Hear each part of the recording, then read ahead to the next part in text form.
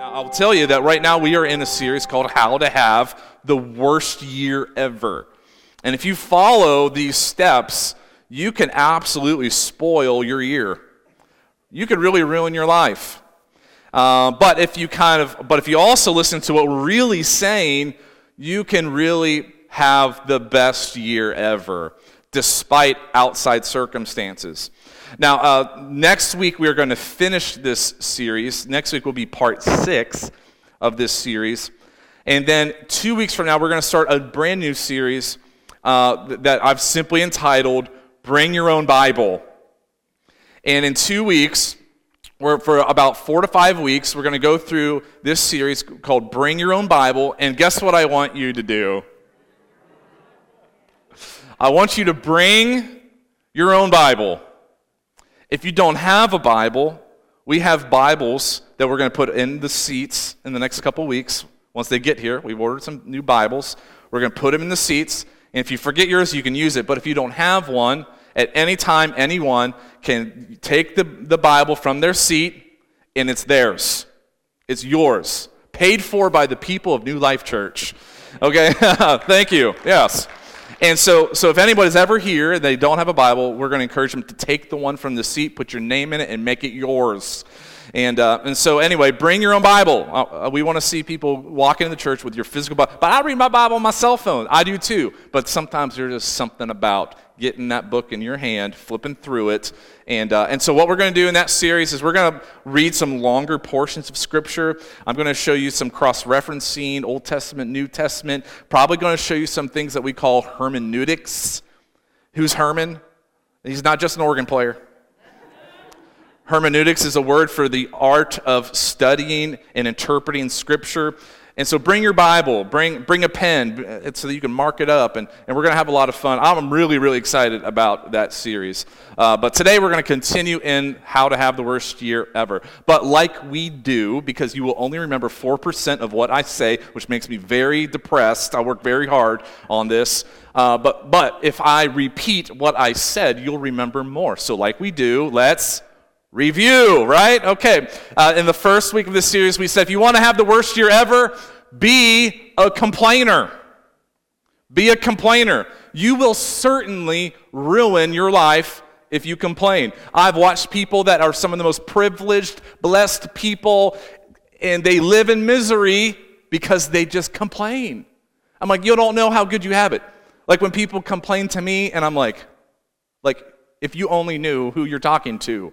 Like you've got it really good, okay? So be a complainer. What we learned was that complaining is sin. The Israelite people, they stirred God's anger every time they complained. God was never surprised by their hardships, but it was in their hardships when they complained, God got annoyed. So hardships can be expected, but just check your attitude when you're in them. So what we said was we have to build a contentment within us. And ultimately, to combat complaining, we ultimately have to just take responsibility and do something about it, right? Like I've got, people will come to me and come to my office and yeah, you can tell me about all your problems, but if you're not willing to do anything, I can't fix it for you. I wish I could fix it for you. It's just not possible for me to fix it for you. You have to take responsibility and do something about it. The second thing we said, if you want to have the worst year ever, then be selfish. The lie of our world is that everything is about you. And wherever there's a selfish person, there's a suffering person. And we looked at the story of the Good Samaritan in that. And so if you really want to find your life, you have to give your life. And you find purpose, you find your reason for living, and stop living for yourself and live beyond yourself. And and the third thing we said is if you want to have the worst year ever, then be afraid. Just live in fear. Live in fear. Be afraid. Living in fear is when you feel powerless and alone and unprotected. But we know is that God is our power, God's got your back, and God is our protection. So we don't have to live in fear. We don't have to live in fear. Last week we said if you want to have the worst year ever, then try to do it alone. If you want to go far, go together. If you want to go fast, go alone. So if you want to have the worst year ever, do that. But what we said last week is everyone needs to belong.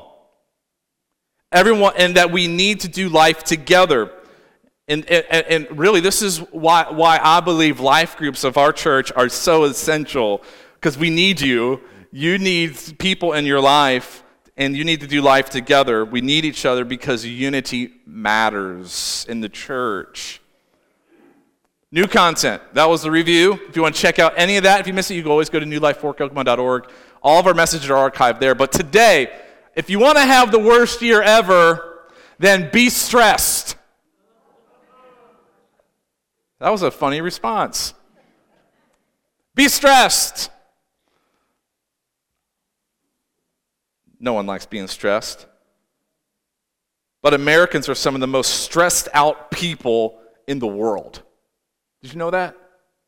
If you don't believe that, just get behind the wheel of your car and try to go anywhere. People are stressed. What's interesting is we're the most stressed people in the most free country. We're some of the most blessed people, but it seems like we're just blessed to stress. So if you want to have the worst year ever, live stressed. Stress will affect your health. Stress will affect your judgment. Stress will affect your mental health as well.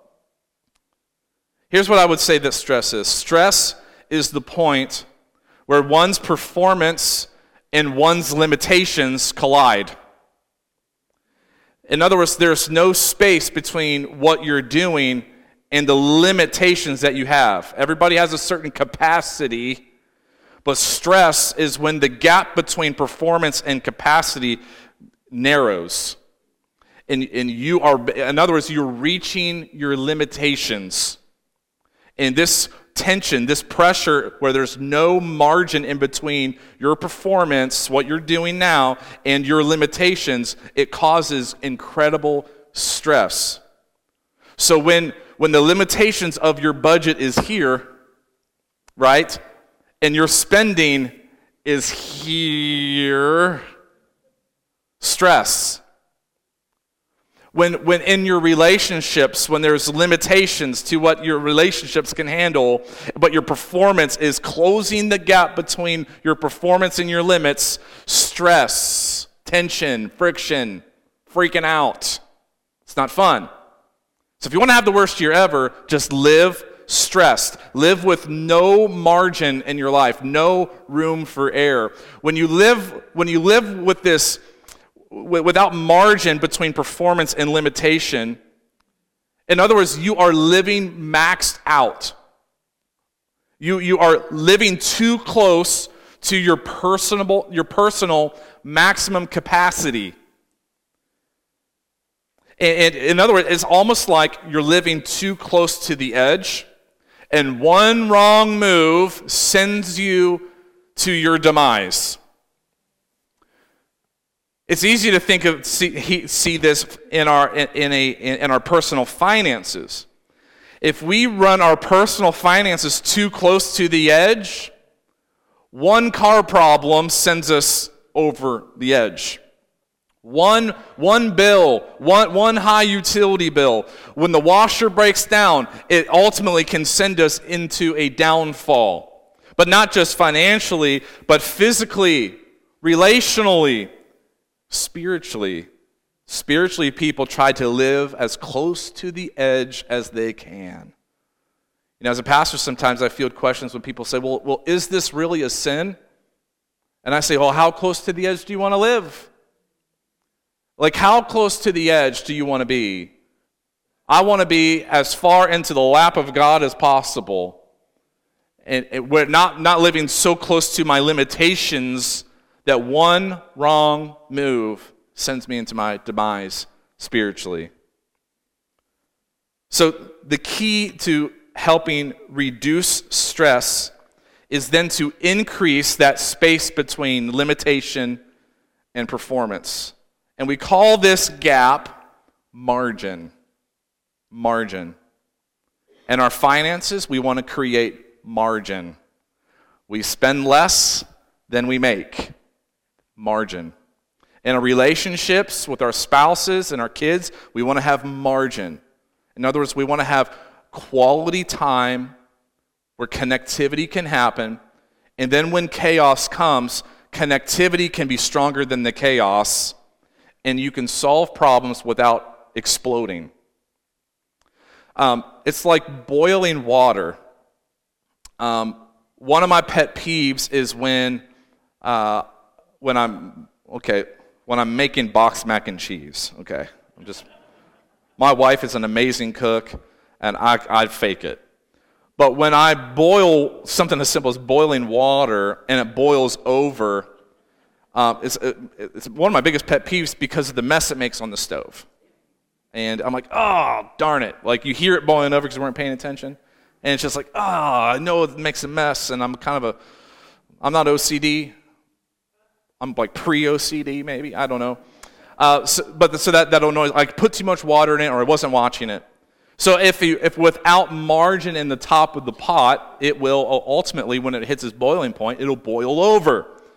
And without margin in our lives, when we hit boiling points, we boil over.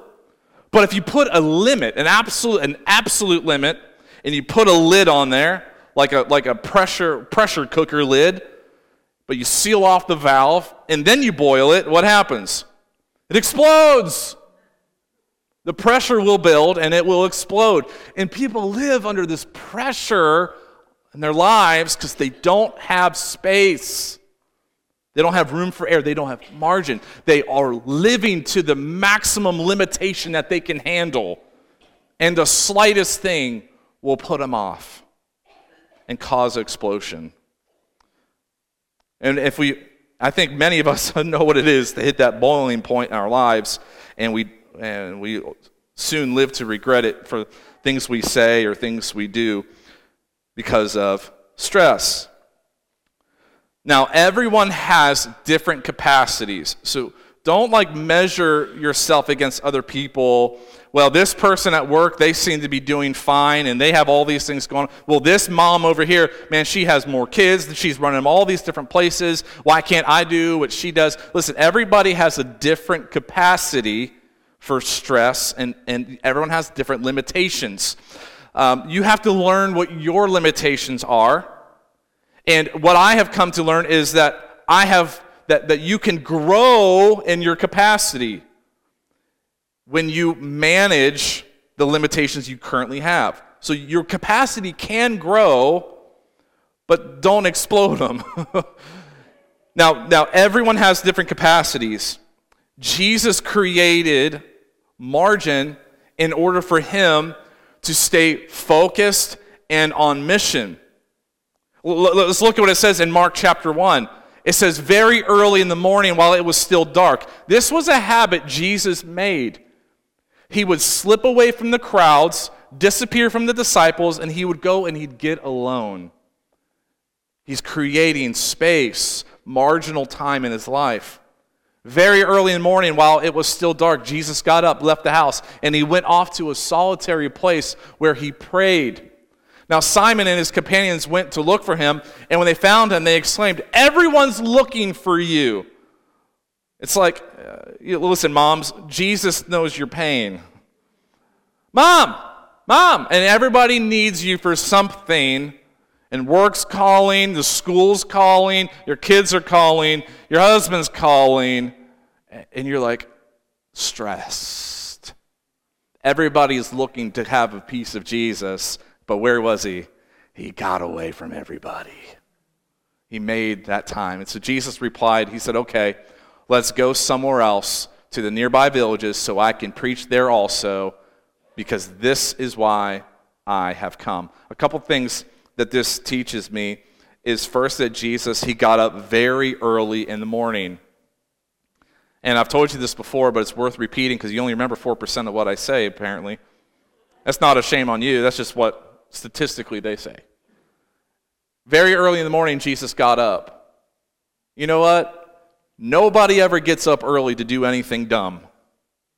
And no one stays up late to do anything smart. Parents with teenagers, holler at your pastor. Come on, help me. No one stays up late to do anything smart. No one gets up early to do anything dumb. People get up early to get to work, to get to school. People get up early to work out. People get up early to pray. People get up early to be productive. Jesus, very early in the morning, is when he found marginal time, creating space between performance and limitation. It says he went off to a solitary place. He knew he needed to separate himself in order to be filled up. And he prayed. Sometimes it's important that we pray before we play. And then he said, this is why I have come. Having that space that reduces stress requires you to know what you're called to do. And when you know what you're called to do, it's easier to say no to things that aren't connected to your purpose and say yes to what matters most. And I will tell you that in my 14 years of being married, in my 13 years of being a parent, I have said yes to things that should have been a no. And when I say yes to things outside my calling as a husband, a father, and a pastor, a follower of Jesus, when I say yes to too many things outside of what he's called me to do, somebody else will bear the burden of that stress. And it's almost always your wife and family. Know what you're called to do, know what to say no to, and know what to say yes to, and you can reduce stress in your life. I want to give you 5 commitments to combat stress. Come on, is this helping somebody today?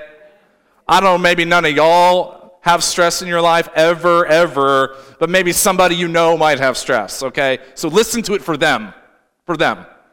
So 5 commitments to combat stress. The first one is commit to live offense-free. Commit to live offense-free. We had an election year not too long ago. Y'all, I saw some stressed out people. All upset about things in this world, and I get it. There are things that will upset us. But offense, when left undealt with, will create resentment in your life. And it's like a disease that will infect the inside of you. You begin to see the whole world through the light of negativity, and you will be stressed. When you have an offense towards a family member, a friend, a coworker, you are stressed. You go to work, you're in the same room as them, your mind begins to run. You feel your heart rate go up because the resentment and unforgiveness in you is just boiling up within you. And can I tell you something? That person that's causing that within you, they ain't thinking nothing about it. They're living their life free, and you're in prison. Commit to live offense-free. Romans 12:18, it says, if it is possible, as far as it depends on who? Me, you and me, us personally, live at peace with everyone. Romans 12:14, it's not on the screen, but it says, bless those who persecute you. Bless and do not curse. So when you're driving to work tomorrow, and maybe you used to be cursing the boss on the way there, bless and do not curse. Matthew 5:44, it's not on the screen, but it says, but I tell you, love your enemies. Pray for those who persecute you. You know, praying for the offender is like an antibiotic that helps stop the infection of offense. But Devin, I'm just venting. I'm just venting to my coworker. I'm just venting to my friend. No, listen. When we just are venting to other people, we're actually searching for someone to agree with us. So we have validation for our offense, and then we can avoid forgiveness. Because if you can validate me in my pain and my offense, well then I'm right. Here's the thing about forgiveness. Sometimes you're right, and sometimes they're wrong. But we always have to forgive.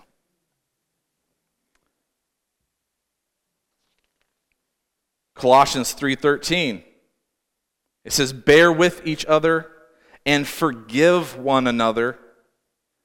If any of you has a grievance against someone, forgive as the Lord forgave you." Well, how did God forgive you? Well, let me ask some questions when it comes to forgiving. How much should I forgive? How much did God forgive? How often should I forgive? How often does God forgive your sorry foot? What offenses should I forgive? Well, what offenses did God forgive of yours? Who should I forgive? Who does God forgive? How quickly should I forgive? How quickly did God forgive you? When before the foundation of the world, Jesus was a lamb that was slain.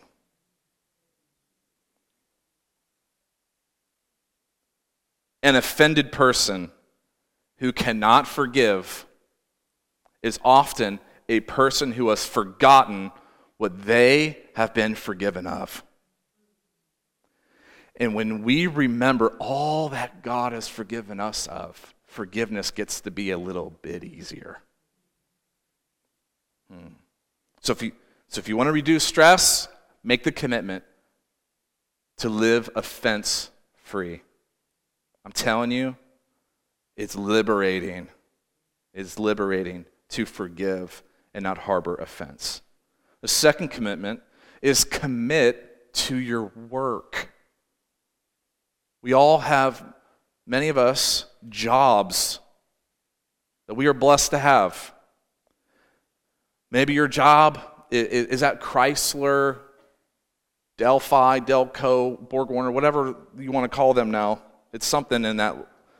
Maybe your job, you work retail. Maybe you're a business owner. Maybe you are a stay-at-home parent with a full-time job, overtime required, taking care of your household and family. Whatever your job is, whatever your work is, maybe you're retired, but you've committed yourself in time of volunteering in some ways. Whatever your work is, commit to it.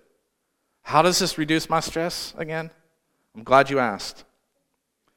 Colossians 3:23 says, "Whatever you do, work at it with all your heart, as working for the Lord and not human masters."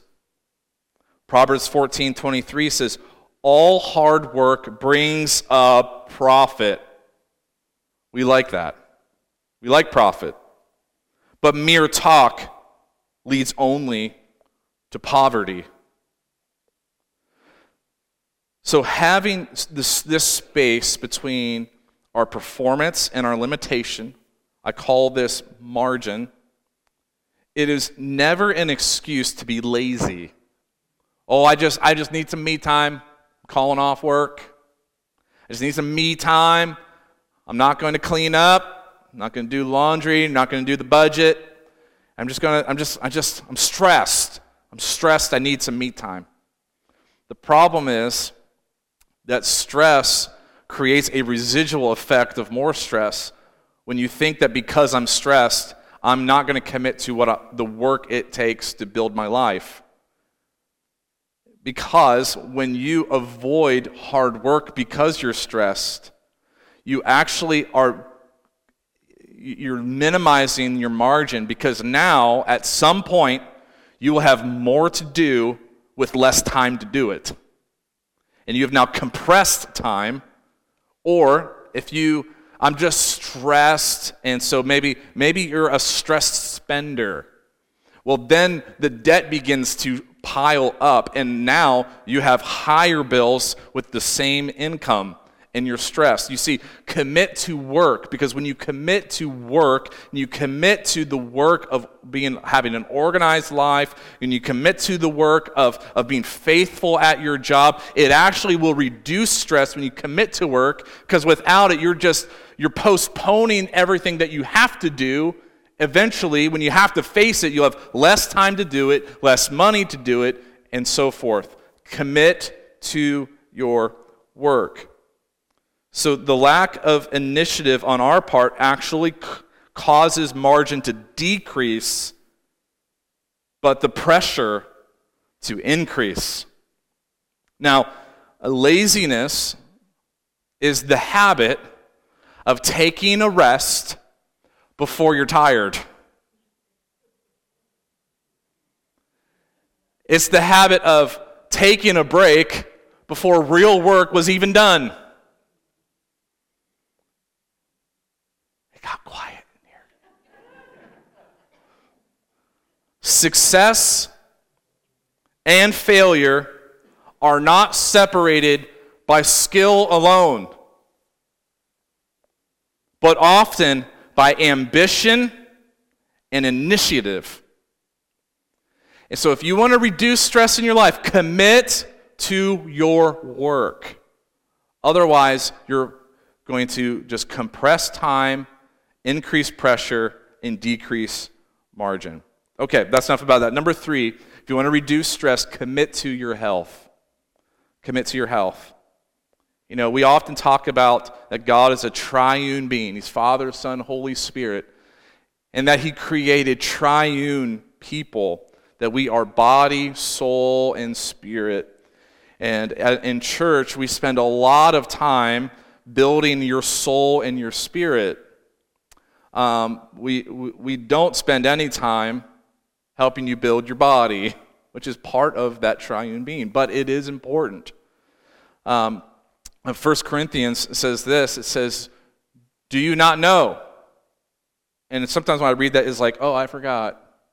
Do you not know that your bodies are temples of the Holy Spirit who is in you, whom you have received from God? You are not your own. You were bought with a price. Therefore, what? Honor God with your bodies. So commit to your health. For some, if you simply start taking care of your physical body, you can reduce stress in your life. And I know this isn't the most comfortable topic to talk about, but yet I think it's important to address things that may even be hard for us. And that taking care of our physical body is a responsibility we have unto God. I have been both good at it, and I've also been incredibly terrible at it. Because if you want to talk about stress, my favorite kind of stress is stress eating. Can I be real? And I've been doing much better about this the last year, but man, there's just no eating like stress eating. It's pretty fun, actually. I have been doing really good lately about reducing certain inflammatory foods. I was having a lot of joint pain, and many of you that have been here are aware that if you I hate it, but if you go and look on our website when I first came versus now, you're like, who's that guy? I was quite heavy 2 years ago, but I've been trying to cut out certain inflammatory foods because I was having a lot of joint pain and feeling much older. My body felt old, and I just hurt all the time, and I couldn't hardly get out of bed in the mornings. I was so stiff, and I was like, why is this? And so I've cut out a lot of like grains and dairy and fried foods, and I've relieved. I have a relief from a lot of this joint pain I've battled with, and so it has reduced a stress in my physical body and in my health as well. They say also that 20 minutes of exercise can double your strength. Double. And I was struggling with my strength in a terrible, terrible way. And so Now, taking care of your physical health, it doesn't always mean that you got to go be a gym rat, but simply finding a way for you to be physical, finding a way to control portions of your diet, I think it is really important because I hate seeing people stress in their physical health simply because they didn't take care of themselves. And like I said, my favorite kind of eating is stress eating. I'm a stress eater, man, I'm not going to lie. But then I was just causing my own demise when I would stress eat. Then I'd be stressed about how I feel, you see.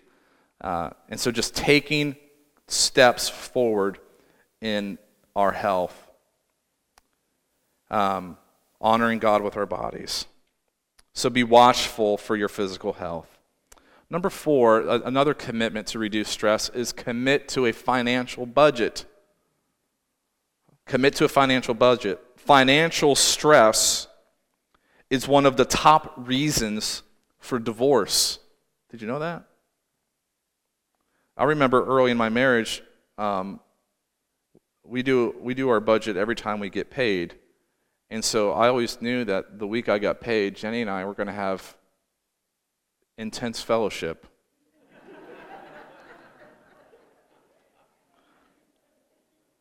And we have really grown a lot in understanding, one, how to communicate and how each of us kind of grew up with a different view of money. And so it's important, if you're married, to be united together in how to plan your finances, how to plan for fun, but how to plan for future, and how to plan for your family. But taking the time to be united in that front has always helped Jenny and I the most. So get your financial priorities right. And what I mean by this is, as followers of Jesus, I came to recognize when I was 18 years old, some of you know my story, but I moved out of my house 30 days after graduation of high school, and I moved 700 miles away from my family, lived completely on my own, making $8.10 an hour, and that was good money for an 18-year-old. But I learned that, but I really made a particular scripture my foundation in that time, and that is, he who is faithful with a little will be given much more. And although my job at the time was stocking frozen foods on third shift at a grocery store, he who is faithful with a little will be given much more. And I was the best frozen food stocker that store's ever seen. And actually, my coworkers would tell me to slow down because they would like to milk it. I'm like, no, I'm here to crush it. And so he who is faithful with a little will be given much more. And so when I realized being faithful with my finances was important, the number one thing I realized was that it was all God's money. That every paycheck I got, it was all God's money. And that all he wanted from me was a tenth. And if I were to commit to the principle of tithing on what is all God's money, then God would bless all my money. And I don't know how over the last 14 years Jenny and I have made it, honestly. We've been in ministry for a long time, and some years were easier than others, some years harder. I don't know how we've made it. But what I do know is we've been committed to the tithe since I was 18 years old, and we've never been in want. We've had hard seasons. We've had times where we've been a little stressed, but God has taken care of us, and he's blessed it all. So get your financial priorities right. It's all God's money, and you are to steward the amount of money he's given you. Be faithful with what you have, and he who is faithful with a little will be given much more. So let me ask you a question. How are you stewarding God's money? How are you doing at that? And let me ask this question. This is a question I've asked our church before in this topic. And that is this. It's, if you managed the money of a company the way you manage your personal finances, would you be fired?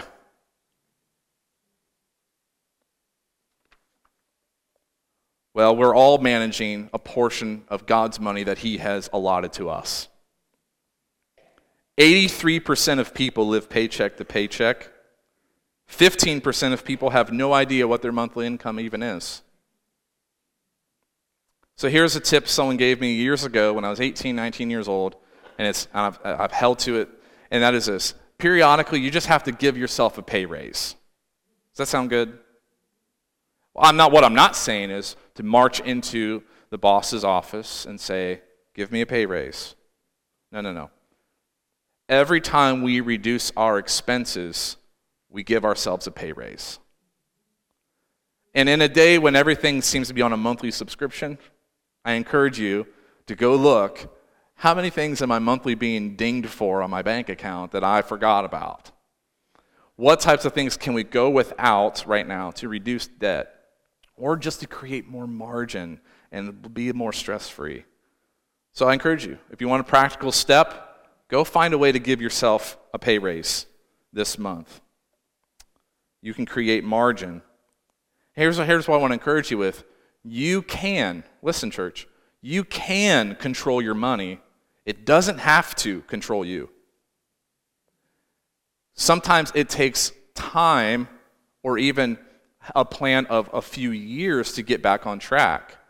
But if you do it now, you won't be in crisis in 5 years, in 10 years, because you chose to do something now. Proverbs 3, it says, honor the Lord with your wealth, with the first fruits of all your crops. Then your barns will be filled to overflowing, and your vats will brim over with new wine. I want to give you one more thought on finances, when we're going to go to the last point, and we'll wrap up.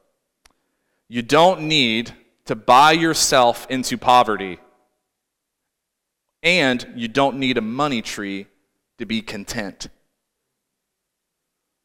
You don't need to buy things to impress people who don't care, and don't think that contentment ever has a dollar sign attached to it. I always used to think, if I could just make $30,000 a year, I'll be good. That wouldn't be good anymore. I used to think, if I could only achieve this, and now I've realized I'll never achieve that. But it doesn't mean I'm not content, because contentment doesn't have a dollar sign on it. What I'm not also telling you is that building wealth is wrong. I'm not saying that. But wealth is not contentment in the heart. Paul said, I've learned to be content whether I was in need or in want, whether I had plenty or if I had nothing. I learned to be content. I go to the YMCA a couple times a week, and I was actually at the YMCA yesterday morning, and this gentleman, he struck up a conversation with me at the Y. It was an odd entry into a conversation, because this is what he said. He said, I've got a good credit score. I was wondering who he was talking to, and he was talking to me. I said, oh, you do? And of course, to me, I understand, and maybe you do too. A good credit score means you're just really good at being in debt. Okay? You're really good at being in debt. He says, I have a good credit score. I said, that's wonderful. He says, yep, and I just bought a brand new car. I said, you did? He said, yeah. He says, 2021, $31,000. And I said, ooh. I said, that's a lot of money. He says, yeah, I know. I said, but hey, if it fits in your budget, I guess, go for it, right?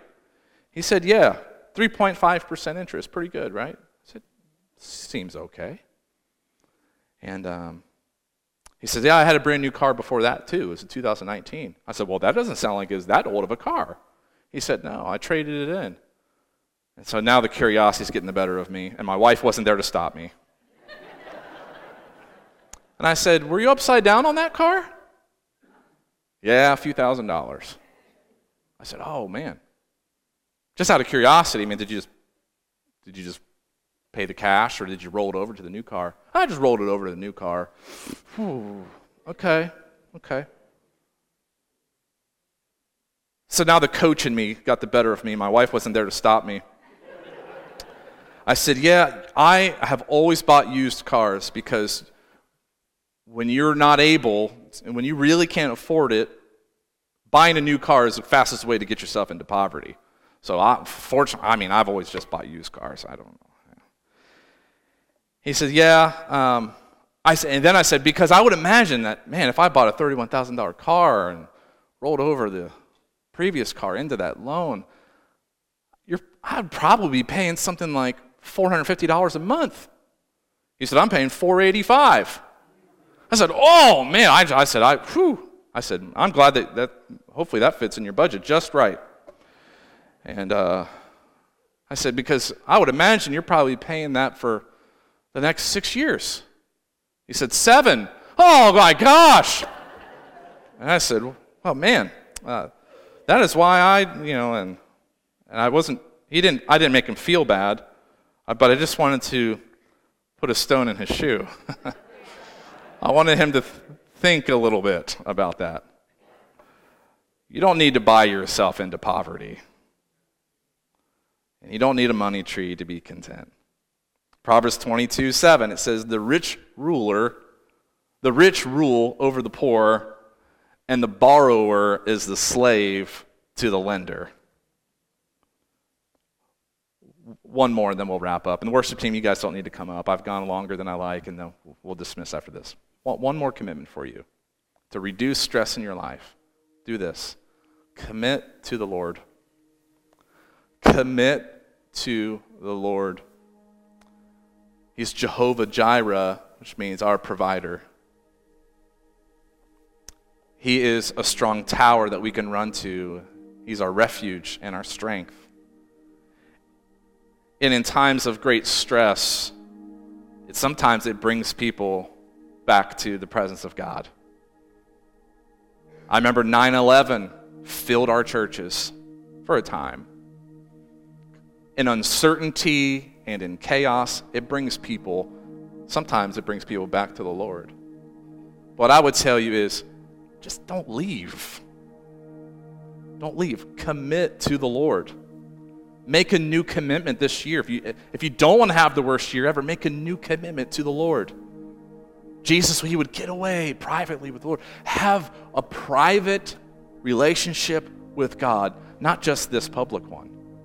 Commit to the Lord. Deuteronomy 5, this is what it says. It says, walk in obedience to all the Lord has commanded you, so that you may live and prosper and prolong your days in the land you will possess.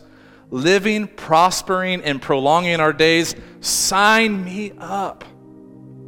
But it's all connected to commitment to the Lord through obedience. This is what I tell my kids all the time. I say, listen, forgiveness is always free. The Bible makes it very clear. It's free. You don't have to do anything to be forgiven. But blessing follows obedience. So if you want to be blessed in my house, thus saith Dad, you will obey me. Nah, I'm only serious. Blessing follows obedience. Come on, raise your hand if you want a blessed life. You want God to bless your life this year. God bless our lives. Commit your life to the Lord. Be faithful to what He has given you. Apply yourself in the ways of Jesus. And He can't help but bless you. He has to bless you. He wants to bless you. He's just waiting for obedience. My youngest brother was a scoundrel. I'm one of 4 boys. I'm 9 years older than him. And I remember when he was young, he would just scream and cry all the time. And I remember my mom would put him in his room and she would tell him, when you're quiet, you can come out. And he'd be in there hooting and hollering and hooting and hollering. And she would be standing at his bedroom door with her hand on the doorknob, waiting for just the split second that he would be quiet, and she'd run in and say, "You did it! You were quiet! You can come out." Because she wanted him to see that if he were to obey, that she would follow through on what she said. And she was desperate for him to see that, and she was just waiting for just a small window of opportunity to go in there and bless his life. And that's God. God is standing at and he's got his hand on the doorknob, and he's saying, "Oh, come on, please, just live in obedience. Do it. I'm going to bless you. I'm going to catch you at the right moment. I'm going to catch you doing the right thing. I'm not trying to catch you doing the wrong thing. I didn't come to condemn the world, but to rescue the world through Jesus. And I'm just waiting just to catch you doing the right thing. I'm going to bless your life so that you can see that when you commit your life to the Lord, it's the best way to live." And so for some of you, you've been hooting and hollering. You've not been living in obedience. And God's not there to condemn you. His hand's on the doorknob. He's just waiting to show you how powerful your obedience to him, your commitment to him, how powerful it can be in transforming your life. Even at the beginning of all creation, Scripture says that there was chaos over the earth. It says it like this in Genesis 1. It says, "Now the earth was formless and empty." This word empty, it means that there was this void in the atmosphere that caused great chaos on the earth. And the darkness was over the surface of the deep, and the Spirit was hovering over the waters. And then God said this. He said, "Let there be a vault." Some versions will say, "Let there be a space between the waters to separate water from water." In other words, to separate what we call sky and land. You see, what happened was the presence of God came and filled the void. The void that caused the chaos on the earth.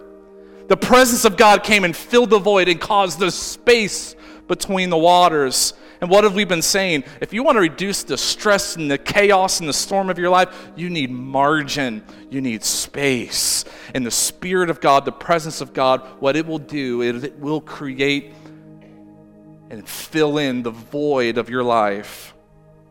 And in the presence of God, you can have incredible peace.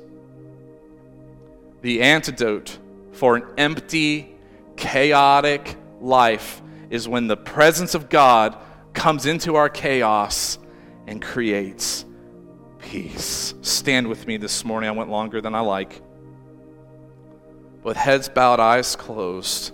A room of this size with this number of people, I know there's somebody here today. You came in and you're stressed. You're stressed. Maybe you hit your boiling point this last week and you're not proud of maybe how you treated your spouse or your kids or a coworker. I want you to know that, first of all, there is forgiveness for you, and that in the presence of God you can find peace. But man, you need to find a way to create space in your life. You're living maxed to your capacity. Learn what to say no to and what to say yes to. God, I pray that you would help us. Or those that are here this morning, they're at their limits. God, I pray that you would do what you do best.